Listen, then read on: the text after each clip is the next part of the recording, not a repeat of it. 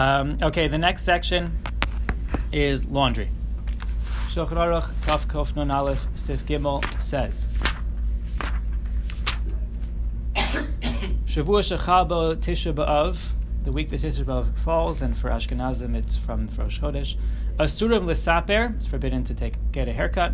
U'Lechabes, and to wash clothing. There it is. And the Shulchan Aruch continues, V'chein HaMechubasim Mikodem, even garments that are washed earlier, Bein Lilbosh, Bein Latzia Behem Hamita, even bedspreads and the like. Afilu Mitbachos Hayadayim B'Shulchan, even napkins, hand towels and napkins is forbidden to wear. So this is split. There are two kinds of prohibition of laundry. One is doing laundry, and it says even doing laundry for after Tisha B'Av. I'm not going to wear it now. Just doing laundry. That's one prohibition. The second one is wearing fresh garments if someone else does it, or if you have it available. Two separate prohibitions. On Shabbos, you're allowed to. Shabbos is fine. We'll get to it. The first issue is one of doing laundry is a matter of hesech hadas. It used to be a very involved process. Go down to the river and watch each garment by itself and scrub it in that washboard. It was very involved, and it would kind of remove somebody from the mindset he's supposed to be in during this time. The second, wearing fresh garments, is because of the idea of, my understanding is that you're expressing, it's an expression of Avelis. Nothing to do with your mindset, an expression, nothing to do with Hesech Hadas, but an expression of Avelis. For those who ask, nowadays we have a washing machine. There's no significant amount of time or tircha that some people who do laundry regularly might argue, but it's easy. But the Ramah is clear, even to give it to a non-Jew who's not subject to these laws, even to give it to a non-Jew is forbidden.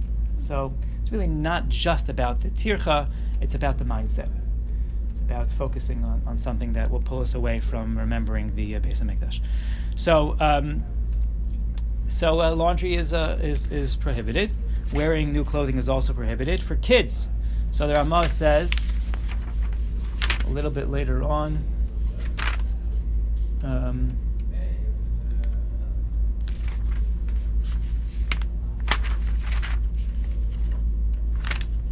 I like quoting the language, but if I can't find it, I'll keep going. Yeah, here it is. It's in Sifya Dalit. Begadim shemalafim behem haketanim. This means diaper cloths, old-fashioned diaper cloths. These are the clothing that they used to wrap children in.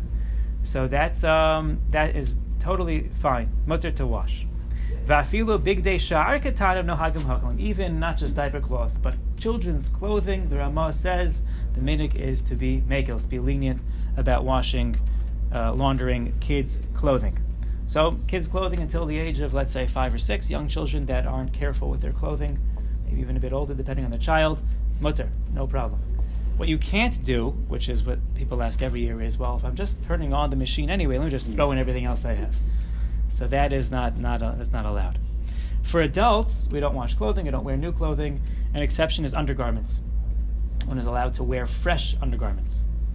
There's no problem. They learn it out from kids' clothing. It's a similar concept to kids' clothing, something that's close to the skin, that constantly gets soiled and dirty. There's a Salmas HaChaim that seems to be the source for this method of thinking. He talks about changing socks. New socks is no problem. So we said before not to launder anything and also not to wear anything new, meaning laundered clothing. That does not apply to undergarments. You can wear into other undergarments, no problem. One classic question that I get every year: if I ran out of clothing, what's better to do? So I'm sorry. If you run out of clothing, you can wash them, whatever you need for the remainder of the time. It doesn't mean to run out of all your clothing. It means if you run out of undershirts. You can wash undershirts anyway. No, I say you could wear undershirts. You could wear clean undershirts. Okay. Washing is still an issue until you run out. If you're running out of undershirts, you're running out of shirts, you're running out of pants or blouses, skirts, whatever, you run out of a specific category that you need, you can wash that category, whatever you need to get you through the 9 days. So that's fine. A question. That apply to bedclothes that you need also? Yes. Yeah, if you run out, you run out. Yeah. So a classic question is, I ran out, is it better for me to wash the clothing or should I run out and buy something new? It's a question get all the time. So, what time is it? 37. Okay, we'll go for it. So I saw Rav Shmuel Kamenetsky, a sefer that quotes his psukim, talked about this exact thing, and he said as follows. He says, it's quoted that he says, is it better to buy or wash? He said, if it's a primary garment, like a jacket, whatever, something that's not an undergarment, it's better to wash because there's greater joy in buying like new clothing. But if it's an undergarment, then it's better to buy. That's what he said. It's not an exact science. This is just what I saw quoted in his name. So just to give you some idea of what goes behind these psukim. So let's say you didn't do it. Now it is Rosh Chodesh Av. Oops, I forgot to pre-wear my garments. So what do we do about wearing laundered clothing? By the way, when I said new before, I meant laundered. New is a separate prohibition that we discussed earlier. So, best option, wear it on Shabbos. On Shabbos, it is permitted to wear laundered clothing, freshly laundered. Someone asked me about dry cleaning. Dry cleaning is also fine. It is permitted at Shabbos. We enjoy Shabbos. There's no avelos on Shabbos. We don't practice mourning on Shabbos, generally. So, you prepare by wearing it on Shabbos. Some say you can't do that because Ben Ish Chai says you can't do that because you're preparing for the weekday. You don't prepare Hachana. You don't prepare from Shabbos for the weekday. So other poskim say if you don't mention that I have to put on an extra suit, my extra pants, extra this, extra that in order to have it ready. If you don't explicitly express it, then it's fine. My middle ground approach on this is change clothing at normal times. Don't change, every few minutes, but Friday night, wear something. Shabbos day before you go to shul, wear something. When you get back from shul, you can change. You're hot. You can change again for mincha. Kind of natural breaks during the day. That would be less of an issue of hachana. And one more thing, it would be a problem for weekday clothing. That's what you're going to ask. I know that. I saw that in your eyes. Yeah. So weekday clothing on Shabbos is an issue. Is the prohibition against wearing clothes that have just been washed, or is wearing clean clothes? Because why not just take your clothes and get to that next? Yes, dirty? We'll get to that right away. So about wearing weekday clothes on Shabbos, just what he asked. So weekday clothes on Shabbos has two issues. Number one, you're lowering the kedusha of Shabbos, your Shabbos standards. And number two, you're clearly preparing for the weekday. So that's why weekday clothing is an issue. What other clothes would you be doing this for if it wasn't for weekday clothes? It doesn't. You're right. You're doing it for the weekday, but you can't tell. You can't tell. So it's not an open. It's not an open lowering of our standards on Shabbos. The other. I'm sorry. Yes, but it's okay. The other thing discussed in the poskim is throwing it on the floor. You didn't have time on Shabbos, couldn't do it, throwing on the floor. The Shabbos method is preferable. It's preferable, according to most poskim, but throwing on the floor is definitely not out of the question. Many cite it as an option. What? You throw it on the floor, so you get rid of the freshness of the clothing. Is no longer freshly laundered clothing. Or new. Or brand new clothes too. It does apply to washed clothing. Would it apply to new clothing? Probably. But I didn't see it explicitly, but probably. But